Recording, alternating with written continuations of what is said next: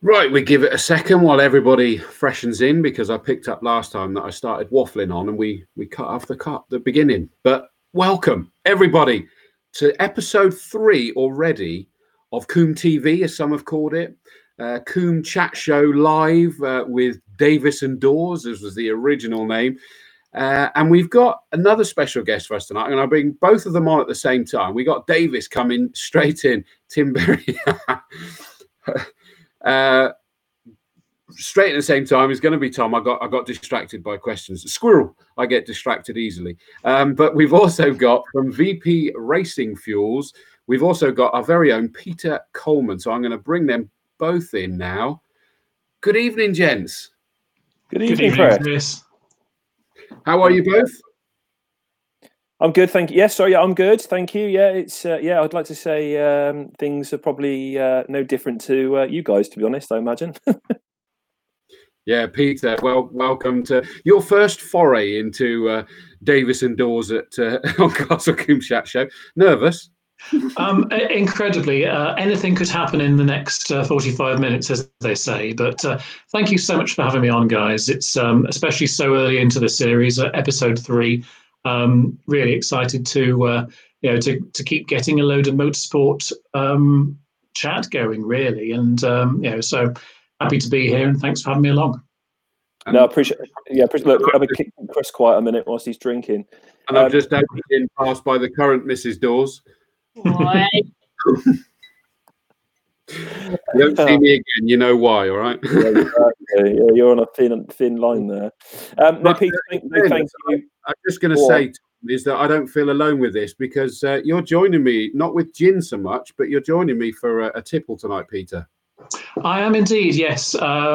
Just the traditional style pint, but I watched your first episode and you were going some on the gin, Chris. So I thought I'll join in. This is a nice IPA, so anybody else who's joining and feels the need for a glass of coping juice, drink responsibly, everybody, and here's to a pleasant evening of chat. It numbs the pain listening to Chris.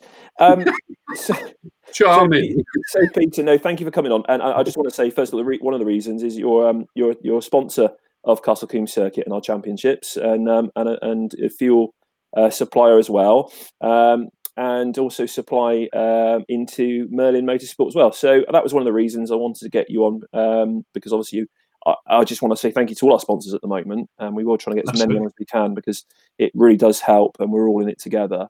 But also, we known each other on and off for about 10 years now, and you've got a really good background, which I didn't know until sort of earlier today, about your interest in motorsport as well. Oh, that's right, and so I mean, it's great, and really appreciative for VP Racing Fuels for having the opportunity to continue to get the message out there, and I'm sure we'll come to a bit of time to chat about the products and chat about the folk using them. I'm just really sorry that we're not sitting down in person in a nice sunny paddock, having one of Marshall's breakfasts and actually having the opportunity to talk to some racers. But yeah, you're right. I came to motorsport very early on, and I've just been seeking out opportunities to be involved in it and remain involved in it ever since. No, that's great, and I think that's the thing with a lot of people, isn't it? I mean, we've all come from various backgrounds of motorsport, and like I said, and I think you're just hitting it on the head. It's such a shame, isn't it, that we're not sat in the paddock. I'm not sure about having a breakfast, a nice breakfast. I'm trying to keep my waistline going, but that would have been, what was it, Chris? That would have been not this coming Monday. It would have been a week later, wouldn't it? 13th on Monday. Yeah. Week on Monday. I know it's it is devastating, isn't it? Because we'd be looking. I mean, I'd have already been at a few other circuits up until now as well, and it just, there is an almighty hole, isn't it? And doesn't it show just how strong the passion for motor racing is amongst us? Are you seeing that, Peter? Because obviously, fuel and additives and things. Are you seeing that at the moment, that people are still having that, are desperate, and they are talking to you and they're wanting to get product? Yeah, definitely. I mean, obviously we can't go racing, and there was a period where we couldn't go, where we could go testing, and we were able to do track days, but now everything's on lockdown. Really, our message as a supplier into the motorsport industry really is that we at VP are doing a lot of work behind the scenes. We're making sure that we've got all of our back office up to speed. We're doing a lot of maintaining of contacts and things like that, and basically making sure that we are completely ready for the point at which racing resumes, so that the motorsport fraternity really can count on VP to deliver not just the racing fuels, but also the other products which we're becoming increasingly famous for, and that covers things like fuel additives, coolants, motorsport plastic containers, and we're working harder and harder on bringing a bigger range of VP's famous products over from the States, and hopefully getting them into as many hands as racers have our fuel right now. How big is it in America? How big is the VP brand in perspective? It's a really big brand. It's one of those brands that gets if you're out and about and you've got a if you got any of your VP merchandise on, if you're wandering around like just a Home Depot or a garden centre or anything like that, it is one of those brands that is hugely recognisable, and it kind of transcends motorsport over there. And we've got a couple of main competitors who do battle with us in all forms of motorsport, but also have full-blown fuel stations over there as well. So from a US perspective, it's a fairly big brand, and that's what gives us the opportunity to just to bring not just drag fuels or fuel suitable for drift. No gins, sorry, Pete. But nothing suitable for commentators. It depends what stage of the day we're talking, Chris. To be honest, I'm not fussy. Anything, fine. I like the posts we've been getting from people that have said, "Can anybody recommend a good breakfast wine?" Oh, now I do have a story about that. There was a period in time where I got involved with a venture called Formula One in pubs. I don't know if you guys ever heard of that. Yeah. And that was basically an online initiative to bring fans together in pubs. But the idea was that you had an arrangement with the pub in advance, so that the Formula One would be on. It would be on the screens. And of course, you encourage the pubs into that by saying, we're going to bring people along. We're going to get people to drink in your pubs. Thing is, I'd underestimated the 2012 season. There were quite a lot of early morning races. So we did end up having a bit of a taste off on all of the different beers and seeing which went better with the full English that they had on offer. And Star of Brahman, funnily enough, good breakfast beer. Well, exactly. I mean, people are trying to hide behind the fact that we're working from home as the reason for that, but that's what Bucks Fizz was created for, wasn't it? For breakfast wine. But there we go. Oh, yeah.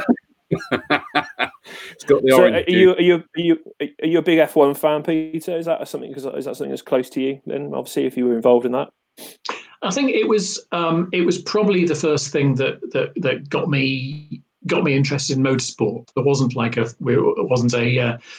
thank you, VP. Yes, there's VP is a business that is very fond of its scotch.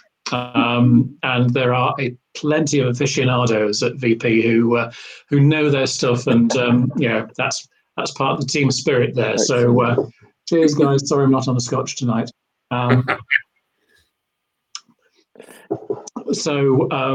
But yeah, going back to the Formula One, didn't have a real family involvement in motorsport, and I wasn't one of those kids who was brought up at racetracks. You see so many of them at club races and things like that who, they don't have an option. They're coming along, they're camping, they're going where their parents go. I remember very specifically. It was spring 1989, and it was the San Marino Grand Prix. And at that point, there were 4 channels available. So after doing a bit of flicking around and finding grandstand, I turned on the Grand Prix. Saw there was some action going on. At which point, Gerhard Berger in his Ferrari left the track at Tamburello, spun around, bits flew off the car, and it caught fire. And I thought, well, this is dramatic, isn't it?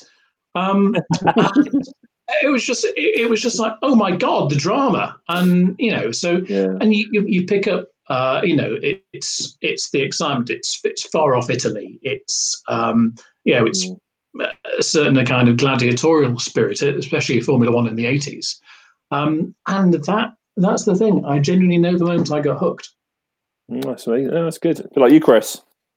Yeah, I remember that race as well, actually. I was at my grandparents' house up in Redditch, and that was on, and my dad was outside, I think we were barbecuing or something, and suddenly came in as the point that accident happened, and it was one of those first moments I heard my dad swear, to be honest. Oh, wow.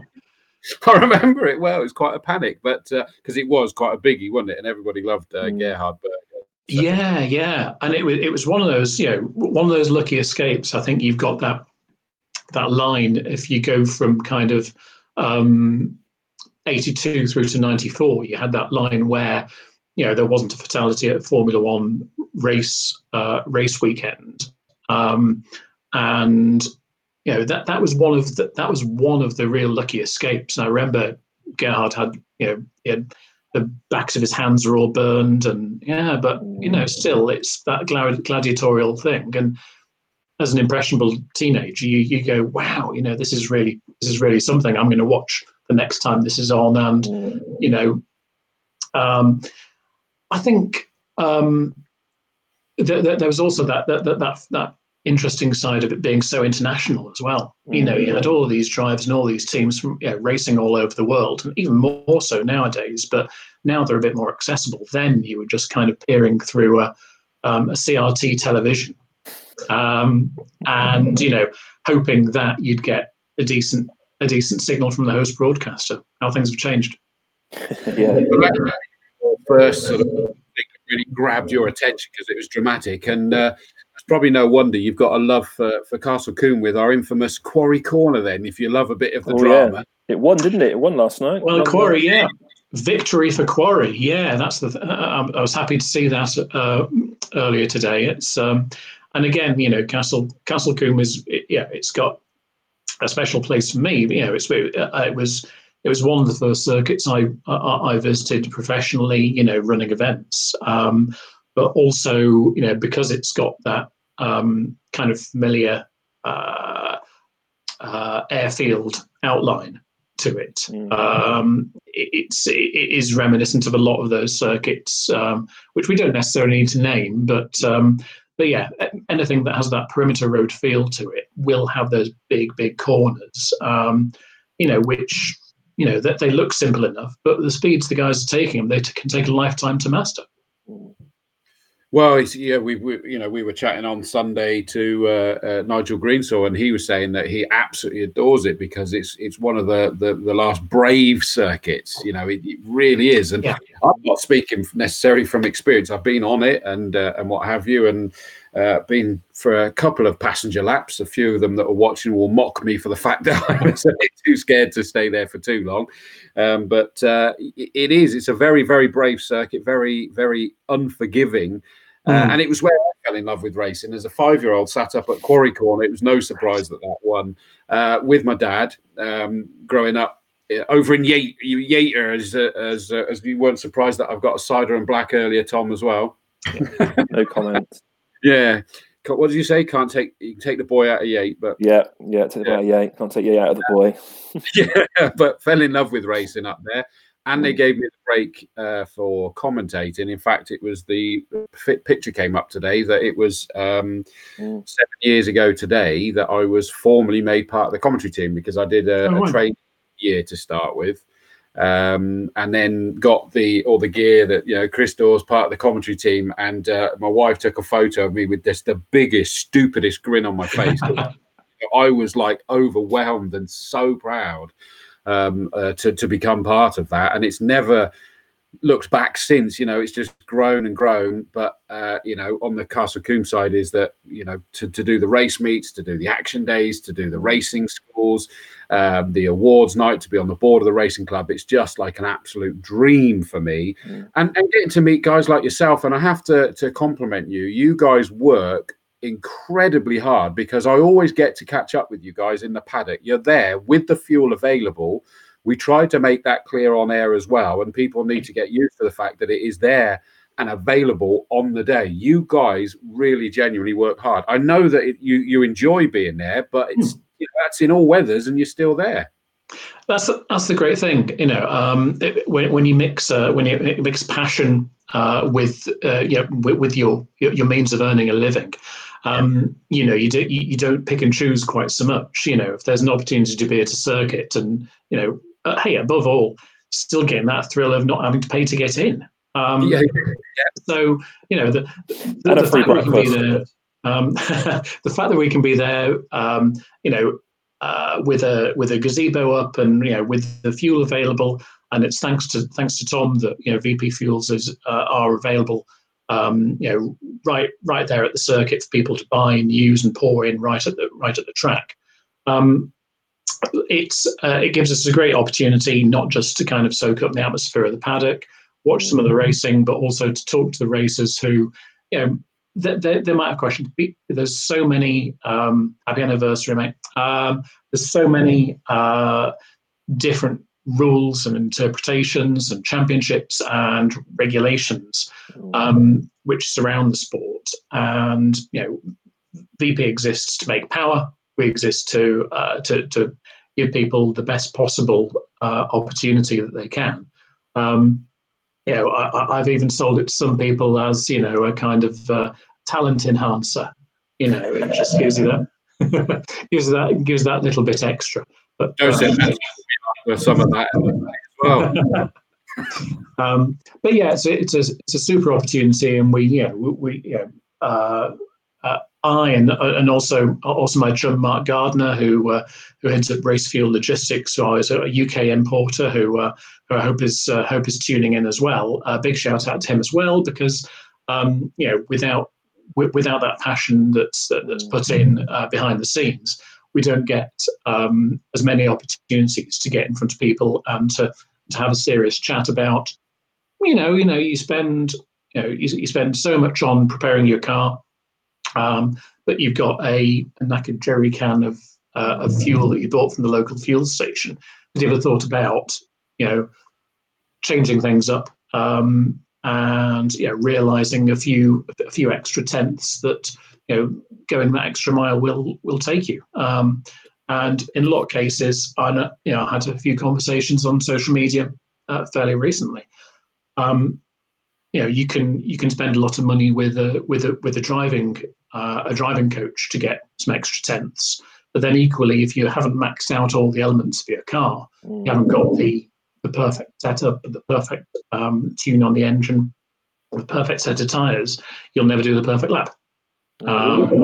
We did some testing, didn't we, last year with Circuit Motors, who were more or less on site with their rolling road. And I was absolutely amazed. They've got a little Fiesta ST, and those guys, in fairness, they're really good at what they do. Anyways, it's Sabre Tuning and Paul and Leighton. But that thing was, they couldn't believe it, could they? I mean, they showed all your products, and they couldn't believe how that little engine was really, really singing, wasn't it, on your fuels? That's it. Oh, my friend Donato, thank you so much for the shout out, Donato. Thank you. So Donato in from North Carolina. I think he's over there at the moment. But yeah, missing you, Donato. This one's for you. Actually, this one's mine.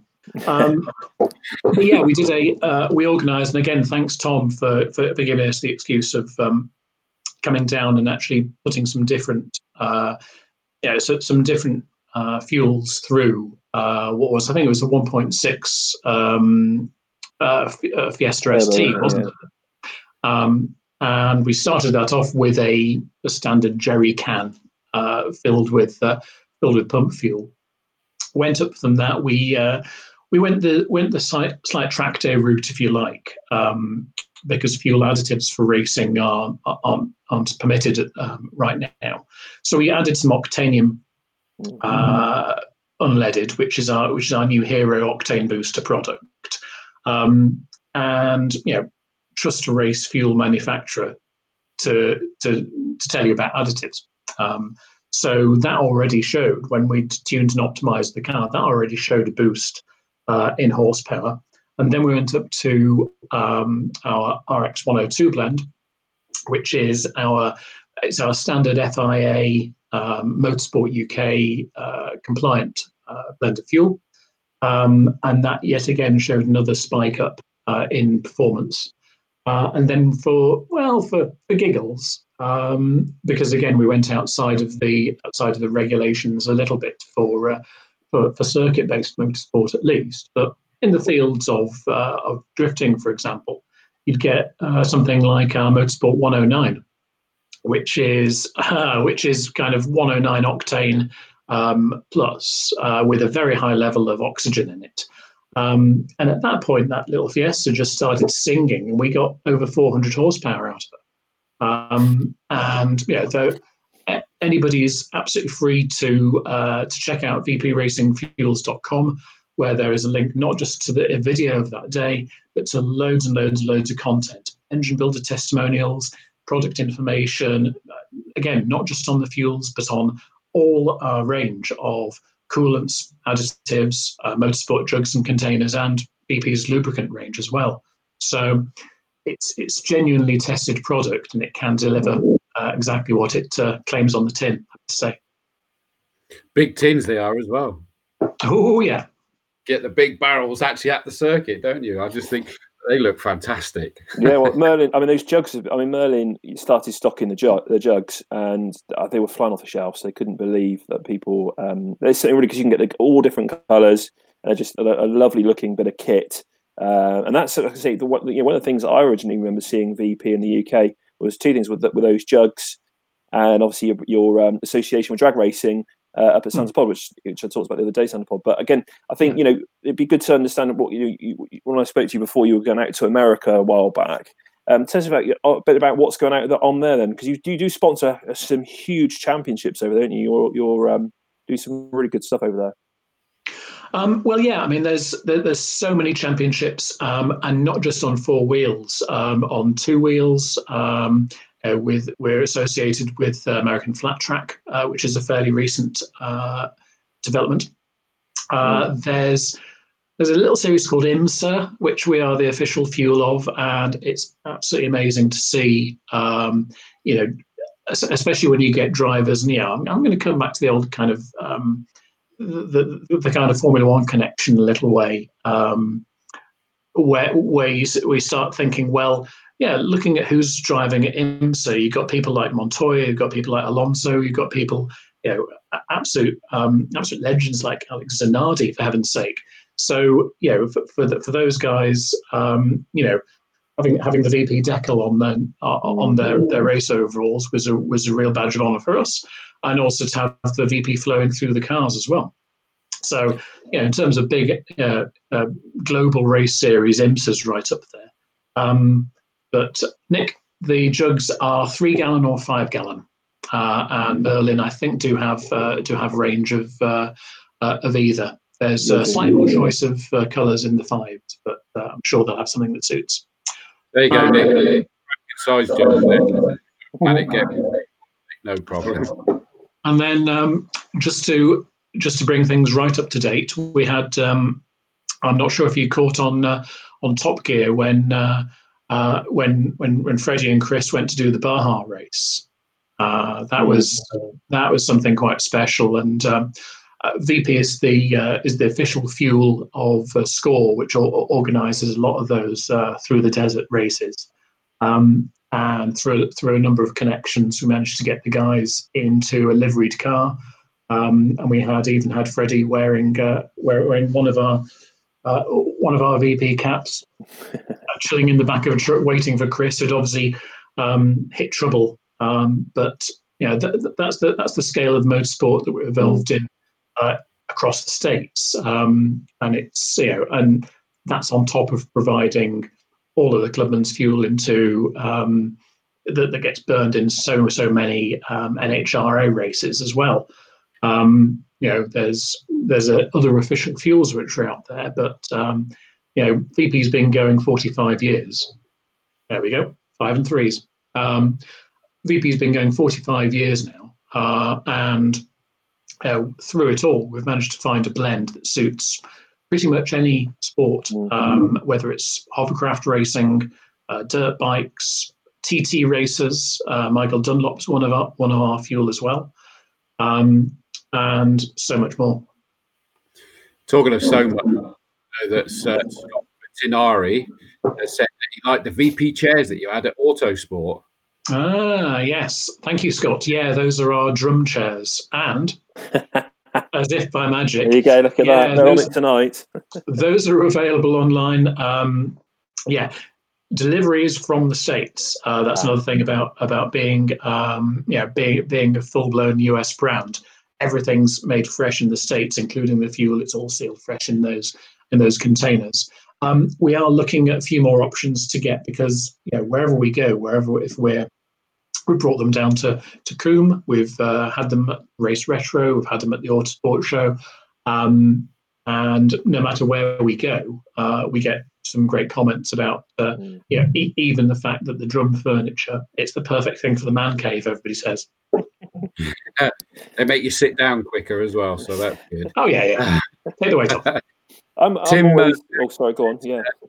Valid point. I mean, it's we call it the elephant in the room, but it is the fact there is no motor race at the moment.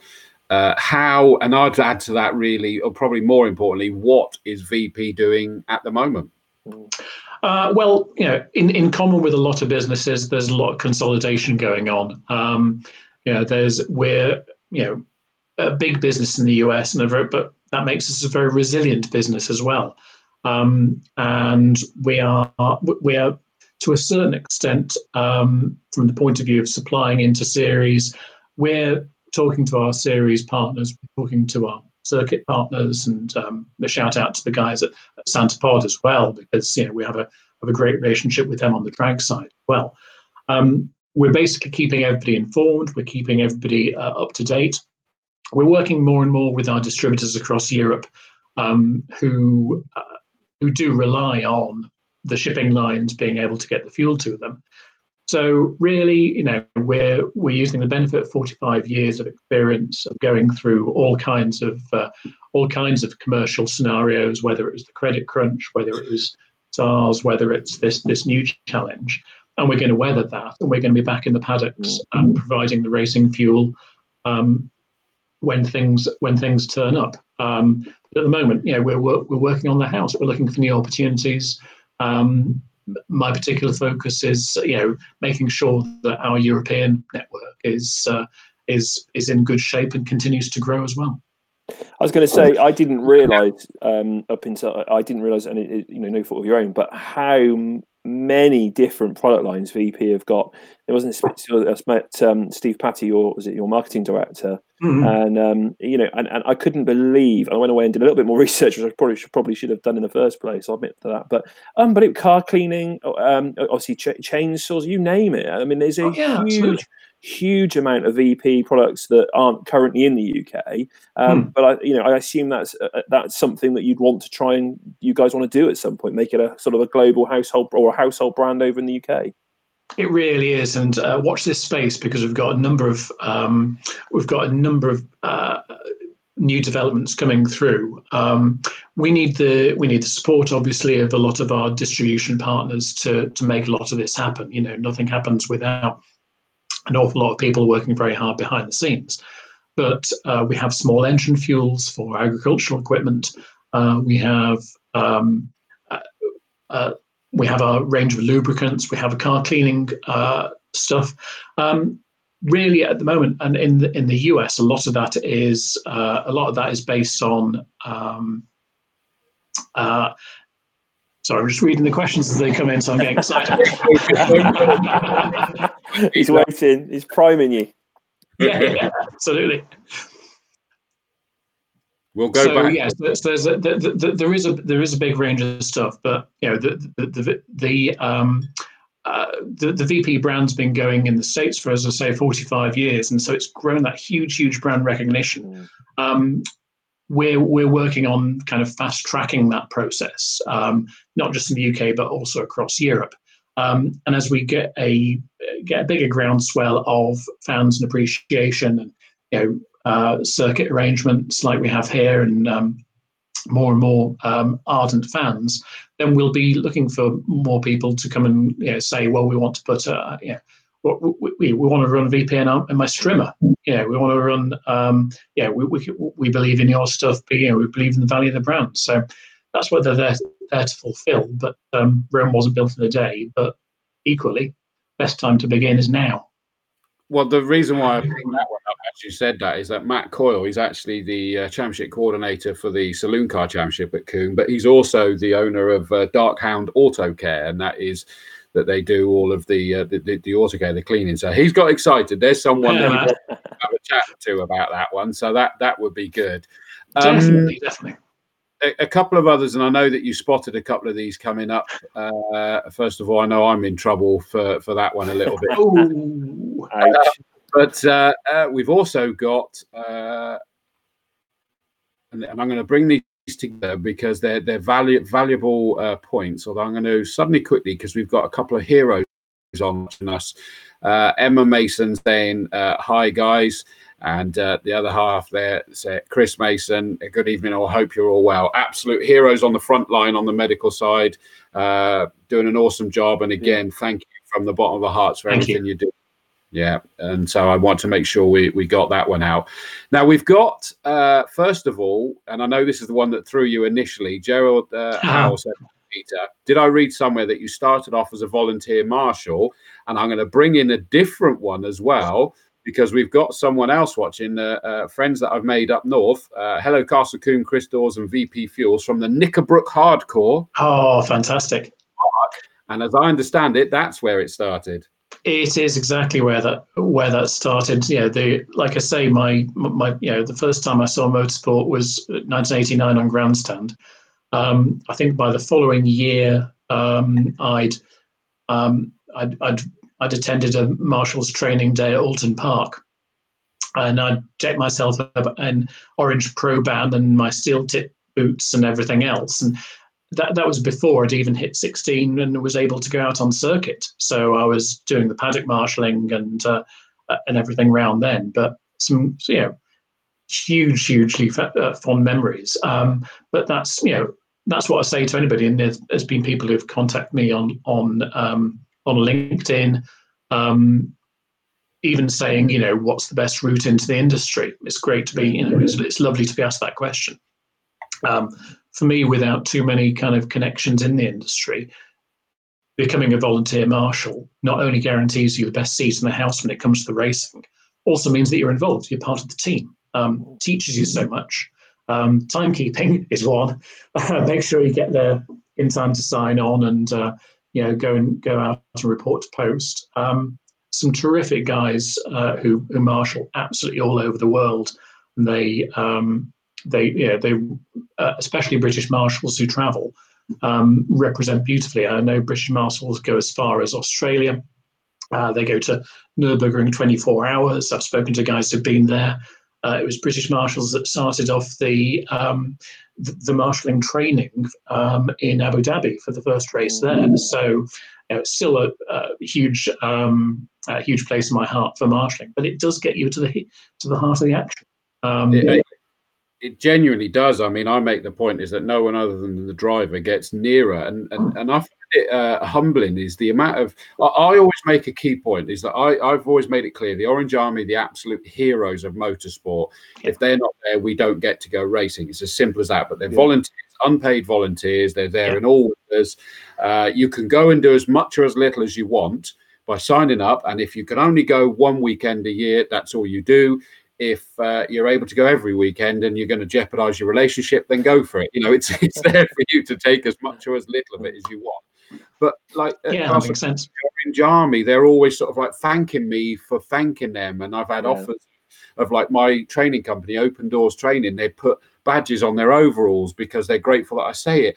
The Snetterton Marshals have just got me doing a quick fire question and answers because I commentate at Snetterton a lot as well. And they sort of said, oh, you know, Snetterton commentator Chris Dawes, we want to see this. And I'm like going, wow, hang on a minute. All I've done is thanked you for what you're doing. Yeah. They're so humble that they don't realise that it's not something we're doing to get anything back. No, that's good. No, that's fantastic. We thank them. So it started, that's where you fell in love. Incidentally, by the way, I'm going to go with another one on the Alton Park because Nigel Forrest from the Knickerbrook Hardcore has come up with an interesting question that I hope makes sense. What's the theoretical maximum oxygen level you can squeeze into a fuel, and what do F1 and Top Fuel NHRA run? Okay, now we're getting into a lot of trade secrets, especially when it comes to F1. Obviously, F1's got an awful lot of commercial tie-ups, and so each Formula One fuel I know is a highly specific blend, but it's also highly regulated as well. I think we're a long way away from those. If you permit me to wax lyrical about the 1980s turbo era, where you had not just qualifying engines but qualifying fuel. So things have been regulated down quite a lot since then, but it still doesn't mean that there aren't a fleet of scientists waiting to come up with the right kind of solution. With regard to the Top Fuel NHRA and the other technical questions, the Top Fuel runs purely is pure alcohol as far as I'm aware. There's it's alcohol. It's stunning stuff, and I've had the pleasure of being on the start line at NHRA, and you can smell that stuff coming through. As far as the chemistry goes, though, I'm not going to claim to be an expert. I'll safely say I'm more on the commercial side. But Nigel, Euro sales at vpracingfuels.com. Let's talk fuel. Yeah, good man. Interesting one as well. Chris Mason. Oh, by the way, before I put that one up, is that we made, I mean, again, humble to the end, is that Chris Mason from the medical side that we just thanked, and he's just said, thank you all. And it's like, no, Chris, it's all about thanking you, mate. But he's raised an interesting, potentially can't answer as it stands, but it happens to have a lot of people, potentially things like hand sanitizer. That's a good question. Again, it would be something that took place in Texas, and I have to say I'm not familiar with the granular level of detail when it comes to what's being done from the kind of motorsport community or even the manufacturing community's point of view out in the States. So I guess in theory potentially, but equally there's a load of big pharma companies that are probably turning over quite quickly to answer that need. I know there's a lot of companies, and shout out to the brewers who are turning their hand to it this side of the pond. But the thing that impresses me so much right now is seeing motorsport come into the public eye.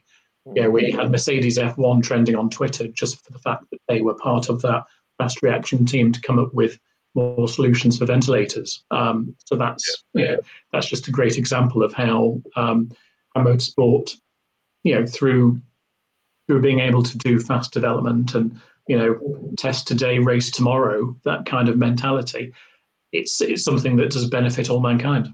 When you Peter, weren't you lucky enough to go to McLaren's centre a few months ago? Am I right in thinking that? Gosh, yeah. I just given away your freebie day. Yeah. It was an invitation that fell my way.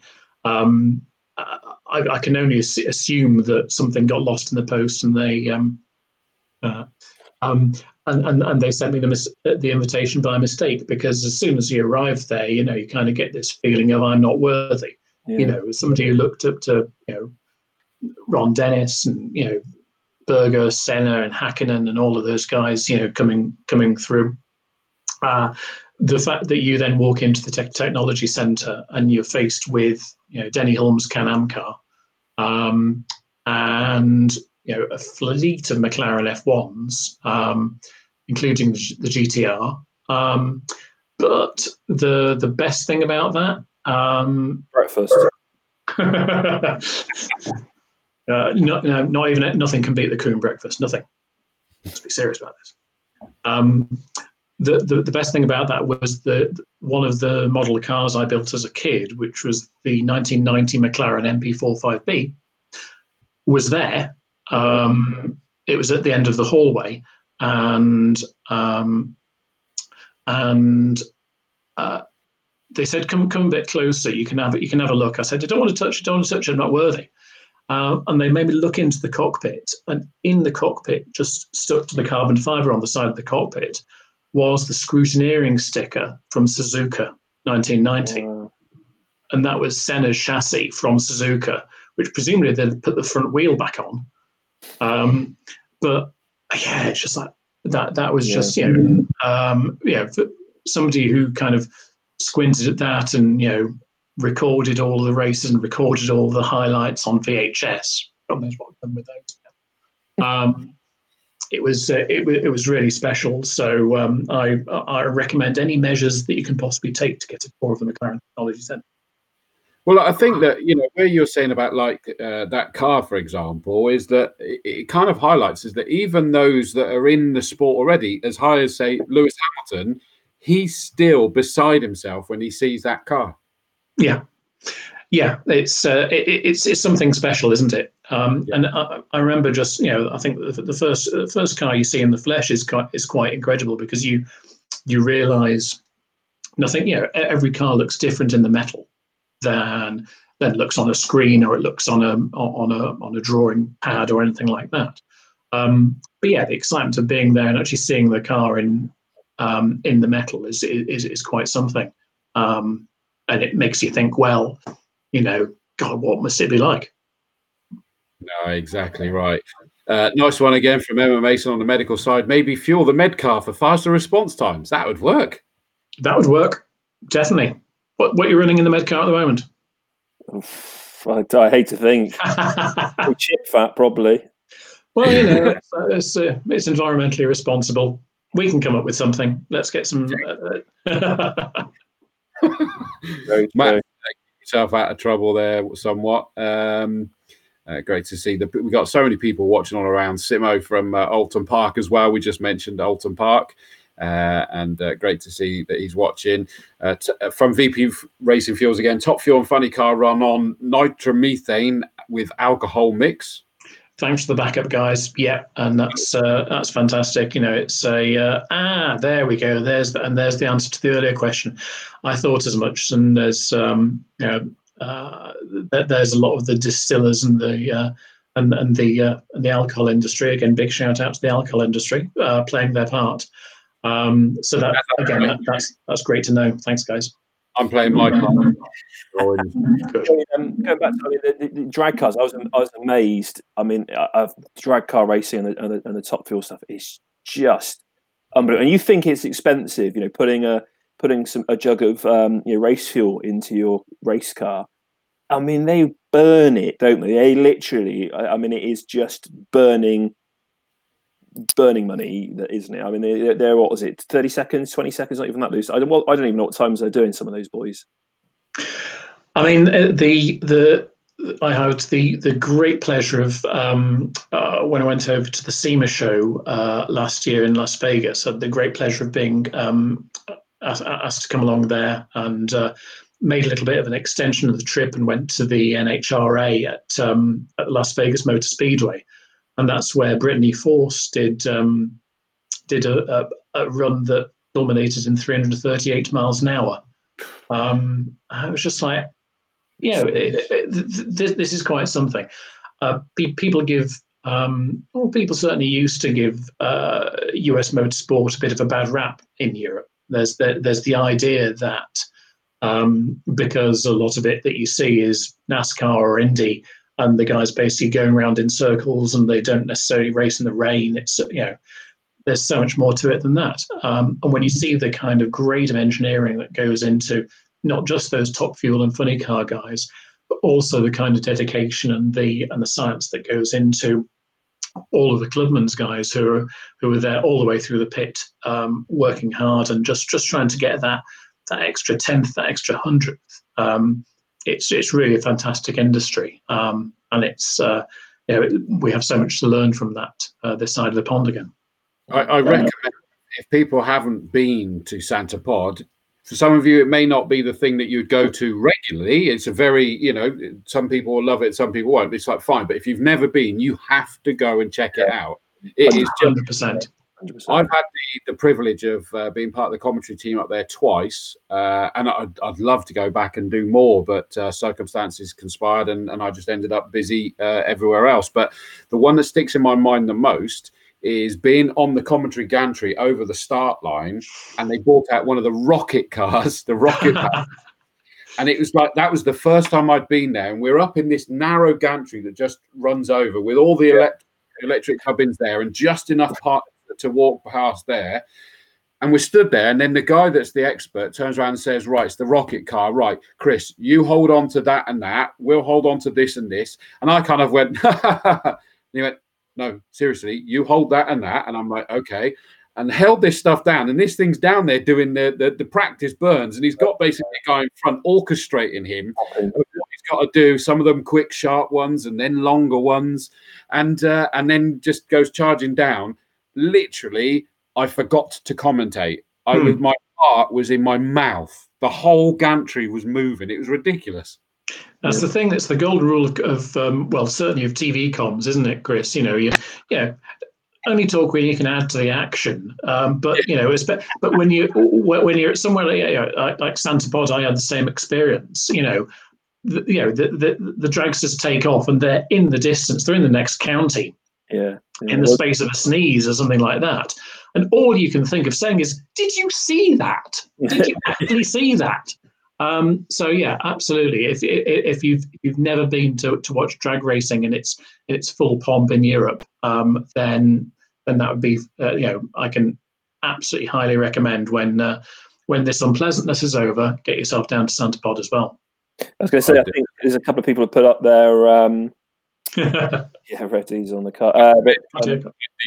The times there, Chris. Yeah, I was going to say, there you go. I knew it was. It's like you say, it's a sneeze. It's ridiculous, and that jet car is just something else. I mean, it's unbelievable. I think it's on his third Fire Force 3 now. I think, and it's unbelievable. And the guy apparently, someone's saying you have to stop after a certain amount of years because of the G-force. Apparently, starts reflecting your face. I don't know how much truth there is in that, but that's bonkers. Yeah, absolutely bonkers. Yeah, I mean, watching that thing go, it's bad enough just when it was warming up that the whole thing was moving, and then when it just launches, and literally, I just remember being stood, and I was very privileged to be on the gantry because you're looking, what most people don't get to see is from the back, it disappearing, and this thing just literally just went from full size in front of you to. And that's literally, it's gone down to that small in the distance in an absolute blink of an eye. And I was also lucky enough to be able to go down under the gantry and then stand on. Have you ever stood where they actually start? Oh man, that's privileged territory. That is. It literally will pull stick your shoe down, and your foot will come out just by trying to move. It is. They do the burnout, and it is just that sticky down there, and they make sure it's that sticky so they can get away. It's just ludicrous. It really, really is. That's probably because the glue that they use at Santa Pod is made by a very reputable racing fuel manufacturer. There you go. A fact you don't know every day. Yeah. It's not something we can sell absolutely everywhere. We can't can't kind of sell it for supermarket car parks or anything like that, where anybody else would be doing a burnout. But we certainly we certainly supply Santapod with the glue that they use, and countless other drag strips around the world as well. Just Nigel Forrest, again, my mate from Alter Park, the Nickelbrook Hardcore. Geek fact, I'll have to complete this for you because it only shows a bit of it. An F1 car could be going flat out crossing the start line on a drag strip and still lose to a Top Fuel car from a standing start over a quarter mile. That's pretty serious. That is a fantastic fact. Thank you. I'm going to note that in my book. Need to get around Quarry. Yeah, no. and you were making the point, Tom, about on the face is that the Top Fuel dragster pulls more G's than the space shuttle on launch. Unbelievable, isn't it? There you go. Fantastic. Thanks, guys. The important part is on launch, because I think that it would go to more than that further up, wouldn't it, on a space shuttle? But just incredible. In fairness to the space shuttle, it's what the space shuttle is doing that a Top Fuel dragster is not, is fighting gravity. You got that versus that. I as a bit of a space geek on the side, I did find that I can recommend a book which gives it's full of infographics about space, and it did say that the space shuttle has as much power as 1,500 fighter jets on reheat when it takes off, which is quite impressive. The other nice thing is that when it's it's no wonder you're able to geek off on us there when you look at all those books that you got there. Yeah, Chris and me, not it's a book. Just cheap insulation. It's fine. There's no books here. Yate, Chris. I mean, crikey. I mean, can you actually read? Oh, that's deep, man. That's deep. That's cut me deep. You don't need to read. He talks. Well, there is exactly. That. There is that. Yeah. Poor Mrs. Dawes. Poor Mrs. Dawes. Yeah, the current Mrs. Dawes. Yeah. I'm in so much trouble. I'm gone. I loved you all. It was nice knowing you. But Peter, honestly, is that we've covered so much about VP Racing Fuels as we're supposed to, and everything that's come in, and some great interaction from the viewers. And thank you all for that. Thank you. I want to make a point of going through is that there's so much more to you than I realised, and despite the amount of times that you and I have caught up at the circuit, and what you do, and I'm going to go through this, and I'm going to, some of this because of the time, I'm going to sort of list through it so that we're aware of it, and some bits we'll delve deeper into. Through your marshalling at Alton Park, you found a job for your year out between school and university, running track days up and down the UK. Yeah. You've got a close affinity with track day companies. I know we put up someone from Slip and Grip earlier, and that are glued to it and what have you. So you got to actually run track days as well. It started a relationship. I again, still, having that free access into a motor racing circuit. I then adopted, a philosophy which it's a really healthy one, and especially when people want to be getting out of the situation we find ourselves in and going, I want to do something else, then asking is free. That's a philosophy which I espoused at that particular point. So I just went round the paddock, and I banged on the doors of all of the motorhomes, of all the race companies, until somebody said, yeah, you can come and do stuff with us. And so I ended up basically as part of a team which ran the company was called Club 89, which has morphed now into what is now MSV Track Days through a series of mergers and acquisitions. But it's nice; it's still going in spirit. And so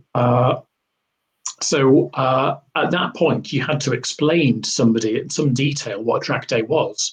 This was the early 90s, remember? So it wasn't, that people weren't doing track day specials. So in a lot of cases, this was finally an opportunity for anybody who'd got a Caterham 7 to actually find somewhere to play with it. Otherwise, you'd have 911s and M3s. That was your standard track car package.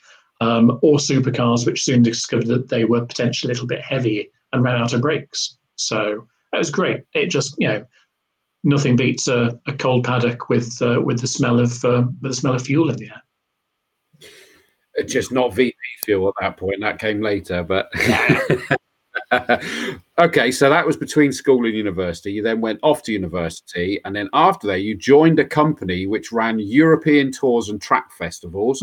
Which the track day guys seem to sort of like bridge that gap and do a bit of both these days. But you got to take clients to Nürburgring, Monza, and Spa. And the most random thing you did at that point, you got to tell us about this.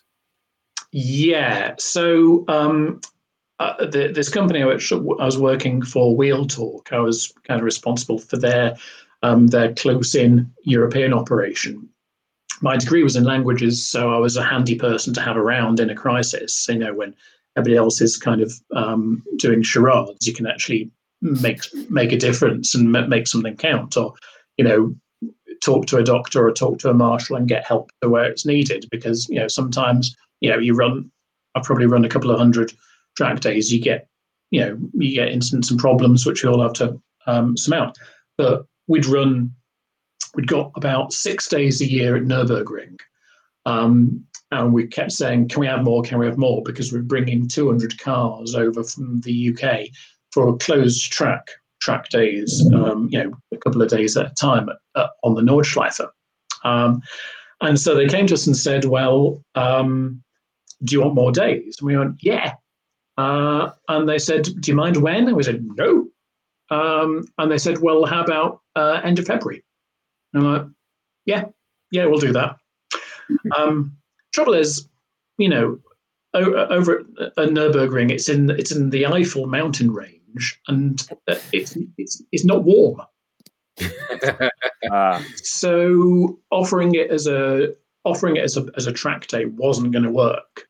People weren't going to take that gamble and come out and hope that the conditions were going to be right, or that it wasn't sheet ice or something like that.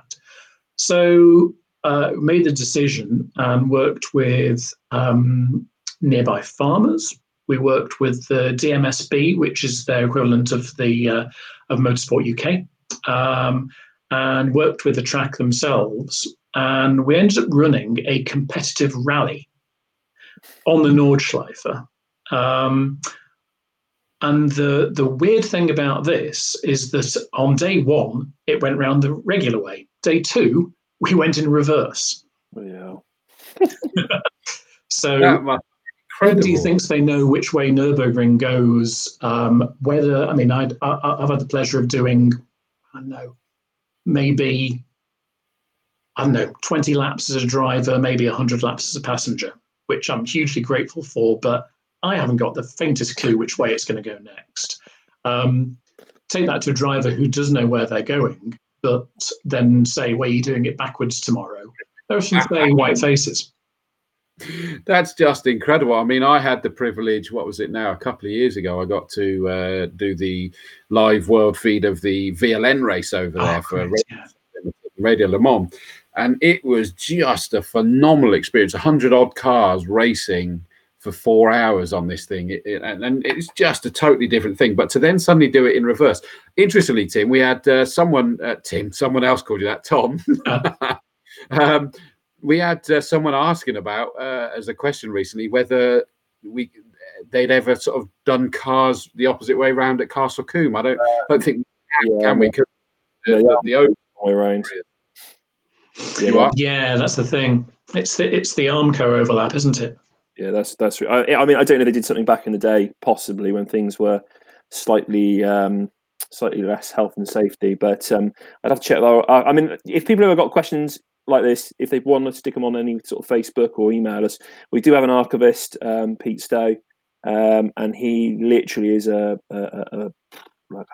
encyclopedia of knowledge. I mean, he really does. It'd be great to get him on here. I don't think he would want to do it, but he really, there isn't anything that he doesn't know about the circuit. Which brings the point, Tom, about after Sunday's show, as you talk about someone that knows loads, is that we got a lovely email from David George, who so many of you will know, the voice of Castle Combe, and he enjoyed Sunday's show, and he was sort of regaling us with his memories of the day that Nigel Greensill was in that Formula One car, wasn't he? Yeah. No, there's a lot of people. I think there's so many people that that have been involved with Castle Combe or been to Castle Combe and still are, or still on the periphery, and since for many years, but even before any of us three, were around or involved. And I think there's even some. I'm trying to remember the chap's name. Is it Dave Vass? I think, is it? Yeah, I think. And he was telling me he'd been involved around at Combe for decades almost. So yeah, it's great. And I think that's the beauty of that's the beauty of Castle Combe, and that's the beauty of motorsport as well, isn't it? Like you said, if we lived next to Alton Park, we lived next to Silverstone, you'd probably be having the same thing. But I think Combe is special, and I think I'm really pleased Peter is involved with us, and I'm pleased that he's had good experiences there before, and and enjoys it. I think that's what it's about, really.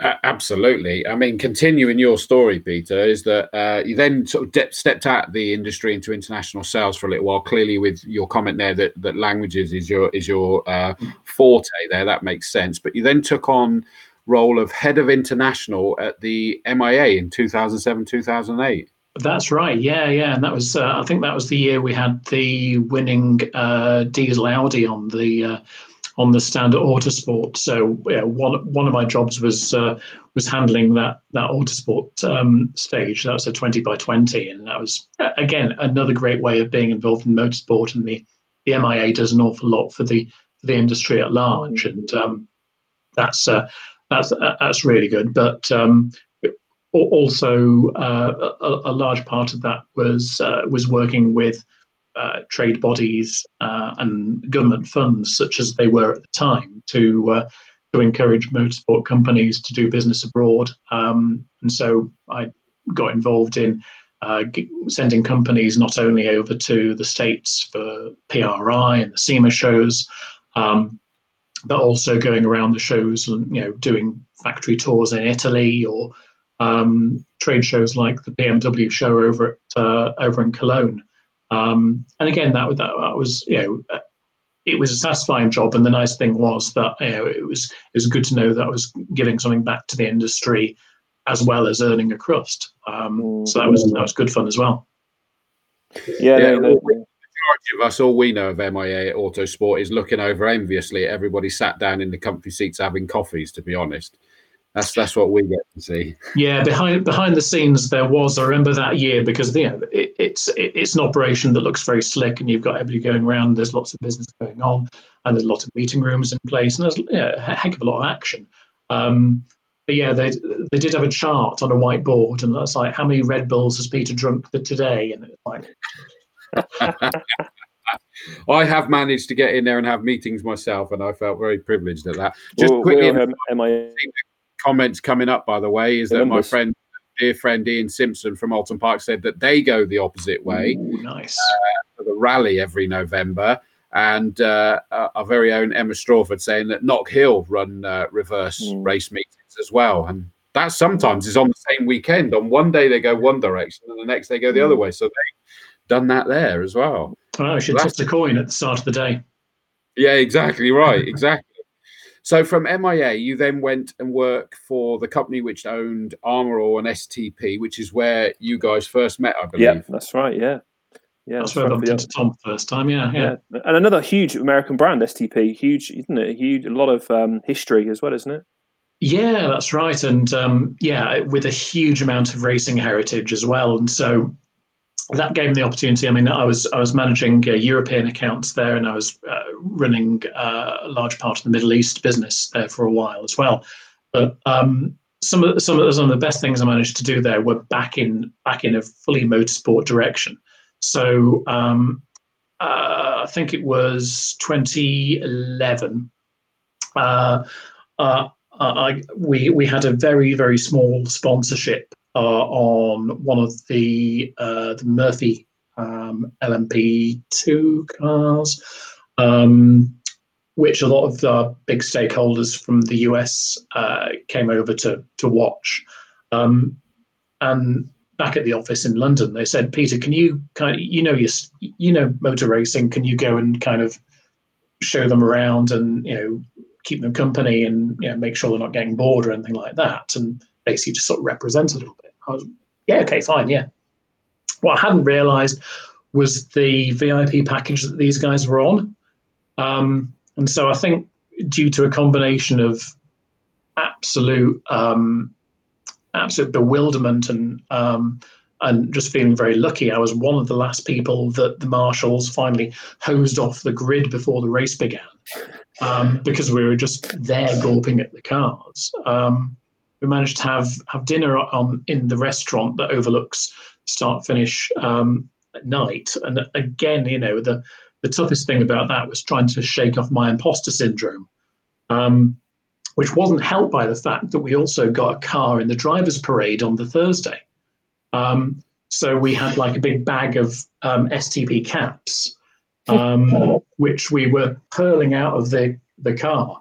And yeah, the imposter syndrome wasn't helped by 10,000 French people looking at me in this car going past and shouting, "Who are you?"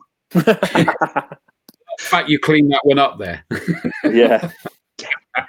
But again, great experiences with STP.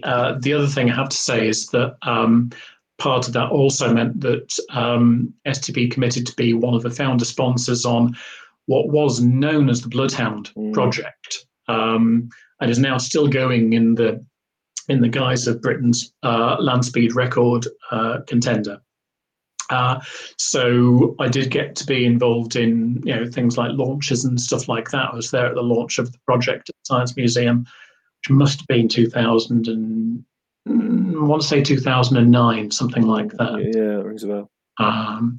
But again, the great thing about that was that we were able to bring customers were okay, but it did mean I was also able to talk to bring a few friends with kids and bring the message to schools as well.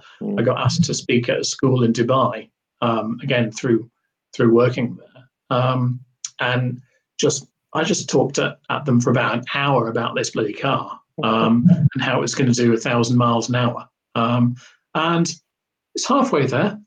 It's good to see, but again, that's just another example of how much industry is just going on all the time. And I hope those guys are able to do good work at this particular time as well, because they went out to South Africa and had a pretty good run. So finally, that's kicking into action. Right, I'm getting the Evil Eyes my teas ready.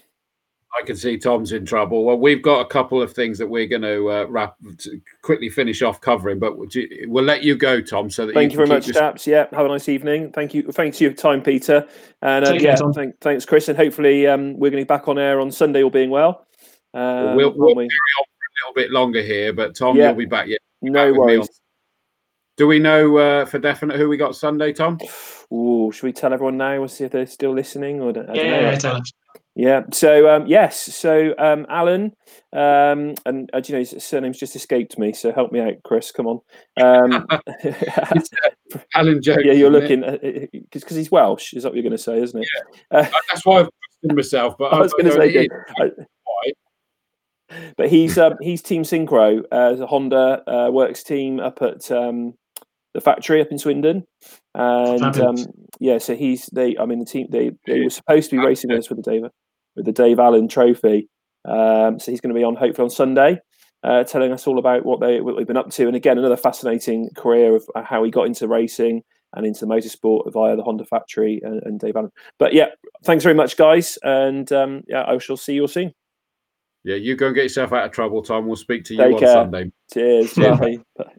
So that's Tom going and getting himself out of trouble. So it's just me and you. Alan James is our guest on Sunday, and actually it was Dave Allen's birthday. Would have been Dave Allen's birthday today, and I know that the thing he put up was that it was Dave that got him into racing. So clearly he's still got a lot of affection for the late great Dave Allen that did a lot with Honda, and of course that a lot there at Castle Combe. So we look forward to seeing him on Sunday. Right. Peter, just because I'm still keen to make sure we've not got masses, so everybody please stay with us because we've got just a few more bits to cover, but it's interesting. So from the company which owned Armour All and STP, the amazing experiences that Le Mans 24 Hour and things like that. Le Mans 24 Hour, that's my dream commentary thing for me at the minute, is that I'm desperate to be able to be part of a commentary team over there. And I'm hoping that, sometime in the near future, I may be able to do that. So we'll wait and see. So I'm very envious that you got to go over and do that. It's a very special experience, isn't it? Yeah. Yeah. I have to say, after that experience, I did then go over about 4 years later. And did the full-on down in the mud camping experience as well. So I've experienced Le Mans both ways: the prawn sandwich way and the real way. Did you build the wall of empty beer bottles around your campsite as well? Yeah, we kind of found a spot and fenced it off, and then I can give a bit of a shout out to the guys who introduced me to the real experience of Le Mans, was our mutual friend and commentator Russell Douglas and his son Alex, who I jumped in the car with, and they always managed to get a nice spot, and we let's say we ate well and we drank well. That's the biggest memory I have, is the fact that, of course, you stop at one of the hypermarkets on the way down, and you on the chubbies, and lots of them, and then everybody's drinking them in the campsite, and then it became this unwritten competition that as you finished a chubby, you put it down, and you basically were building the wall of empty chubby bottles. Nothing like that. Good. No, exactly. So from there, you went to Bridgestone Tires as brand manager for Northern Europe. Yeah, great move. They were looking for somebody who kind of knew their way around commercially, but also had some events experience, because what they were doing was doing a lot of events and sponsorship activations. So I got into that and worked with them on a number of things. Started off with a lot of golf stuff. Strangely, Bridgestone do make golf equipment, but actually there was a sponsorship of the British Masters, and we sponsored something called the Bridgestone Challenge, which was a round of the European Challenge Tour golf. So I got involved in choosing the location of where this was to be held, getting the venue set up, and in the end we got a big event organised for what was essentially, your Formula 2 of golf, over a place called Haythorpe Park in Oxfordshire, which wasn't a million miles away from the Renault Formula 1 team now at Enstone. So we ended up putting on driving experiences. We got technical partners like Aston Martin, sent cars down, and put on a great experience there. But what that led into, and what's obviously become a little bit of a challenge right now, is that while I was there, Bridgestone announced their top line Olympic sponsorship. So Bridgestone, along with big giants like Panasonic and Toyota, were announced themselves as headline sponsors of the Olympics, and so I got involved with launching that sponsorship and all the activations around it. So working with people like the diver Chris Mears, golfer Charlie Hull, and famous decathletes Daley Thompson, who were our brand ambassadors. So put on an event in London and launched the whole thing. And that was an amazing experience. Dan Walker, you'll know from BBC Breakfast, compared the thing for us. And for me, it was quite a special thing, because we were the first of any of the European countries to break the silence on this. So we put on a load of boosting, a load of Facebook Lives and things like that, and turned it into a really amazing event. Got loads of reach, loads of engagement, but nothing quite compares to the Olympics when it comes to working with big brands, big names, big people's heroes in a lot of cases, and just kind of, again, harnessing the power of sport to drive things forward commercially, and really create a big buzz around something that is effectively, even for Bridgestone, back and round. Amazing that you mentioned there as well, Daley Thompson. I still remember as a youngster is that we've had Daley Thompson race a Peugeot 309 at Castle Combe Circuit. He is a terrific guy. I remember he took part in I think it would have been the Ford Credit Fiesta Championship in '94 as well. I kind of met him at something. I think it was some kind of sponsor thing which I blundered into and got introduced to him. And the amazing thing about that guy is that about 3 or 4 weeks later, as a totally different circuit, heard somebody shouting my name, and it was bloody Daley Thompson. It's like, really? Yeah, I was like, he'd remembered. It's like, for heaven's sake, and again, imposter syndrome goes completely into overdrive at that point. It's like, wow, I'm being recognised by a decathlete, so So of course I said, not now, Daley, I'm busy. Yeah, absolutely.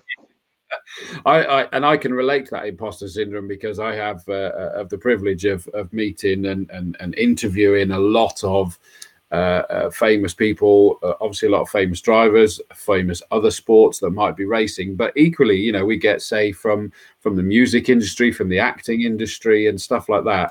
And I remember the early stages when I was doing it, I was absolutely starstruck and struggling to do it. And my dad happened to be with me at Brands Hatch when I was on the mic one time. And he turned to me and he said, remember something, son, they need you to be interviewing them as much as you need them and their celebrity appeal.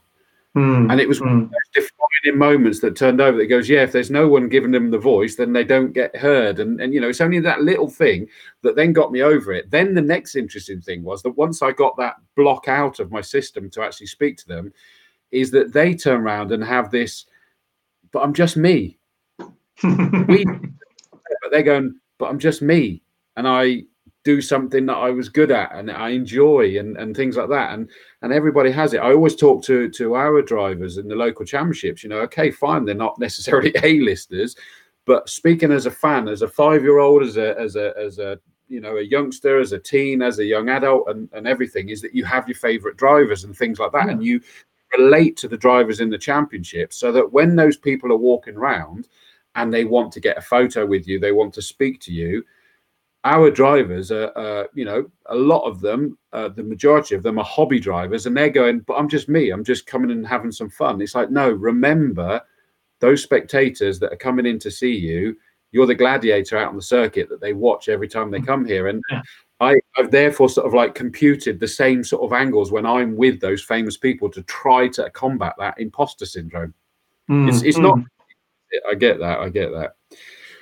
Talking of celebrities, carry on with yourself.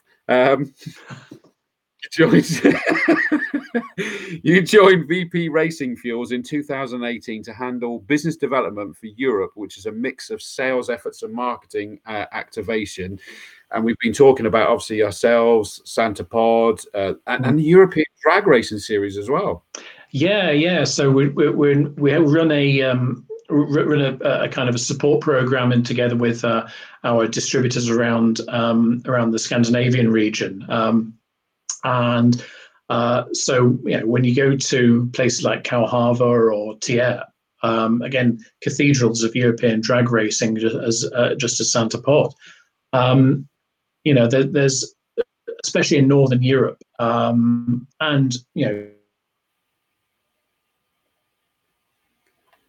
Oh, have we lost you, Peter? Well, we potentially lost Peter there mid go. It could be me that's been lost, but at the moment, we don't seem to have Peter. Of those cars in those series is fantastic. I lost you half of that, so I'm not sure whether you were still talking and everyone heard you, or whether they lost me. But apologies for that, ladies and gentlemen, boys and girls. But in essence, you were talking about how amazing the European drag racing series is. We probably need to wrap it up anyway. That's probably what that was telling us, Peter. We can carry on. couldn't we? The stream's going to snap any minute, isn't it?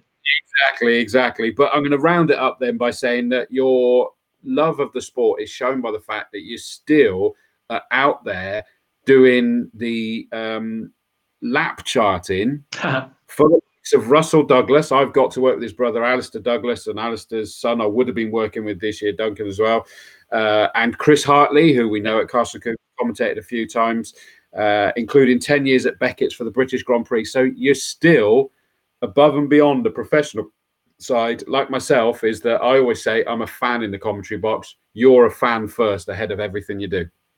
I'll still do anything I can on that I get the time for on a kind of a voluntary basis, just to get a little bit closer to the sport. So I'm very happy to say that fingers crossed that this year I think would be year 10 of me doing the lap charts for the British Grand Prix from Beckett's, and again, for just an exchange of my time and going down to the circuit to have what from Beckett's is one of the best views in motorsport. With you get the cars coming out of Abbey through Farm, the Loop, down Wellington Straight. Then you spin your head, and then you've got them coming out of Copse through Maggots, Beckett's, and Chapel, and off they go again. So you get them twice a lap. It's really fantastic, and again, that's where we were talking earlier, Chris, about the role of a lap charter, especially somewhere like there, where you've got a 360-degree view. The role of the lap chart guy is basically to jab the commentator in the ribs and go, "Something's happened over here." Talk about that. Very much so, very much so. We've only got one set of eyes and what have you. I'm amazed you fit in, though, because it's not exactly the biggest and most salubrious of commentary boxes there, is it? It is a shed on a stick. And yes, but Beckett's Box is the Twitter handle that I operate for the British Grand Prix weekend. So it'll contain. It's usually me giving the Radio Silverstone guys a good sledging for sounding so much like Mashy and Nicey. Absolutely. Well, no better way to finish it. Chris Mason from the medical side as well, saying great job, guys. Thank you very much. Keep up the good work. Please take care, that will be, and stay safe. Absolutely, as Chris says there, please do, everybody stay safe. But Peter, thank you so much for coming on and being a guest. It's been an absolute pleasure. You were worried that you wouldn't have much to say. Safe to say we had plenty to be talking about, and it has been an absolute pleasure, and I'm sure everybody has enjoyed it, judging from the interaction as well. Oh, that's great to hear, Chris, and thanks so much for having me on.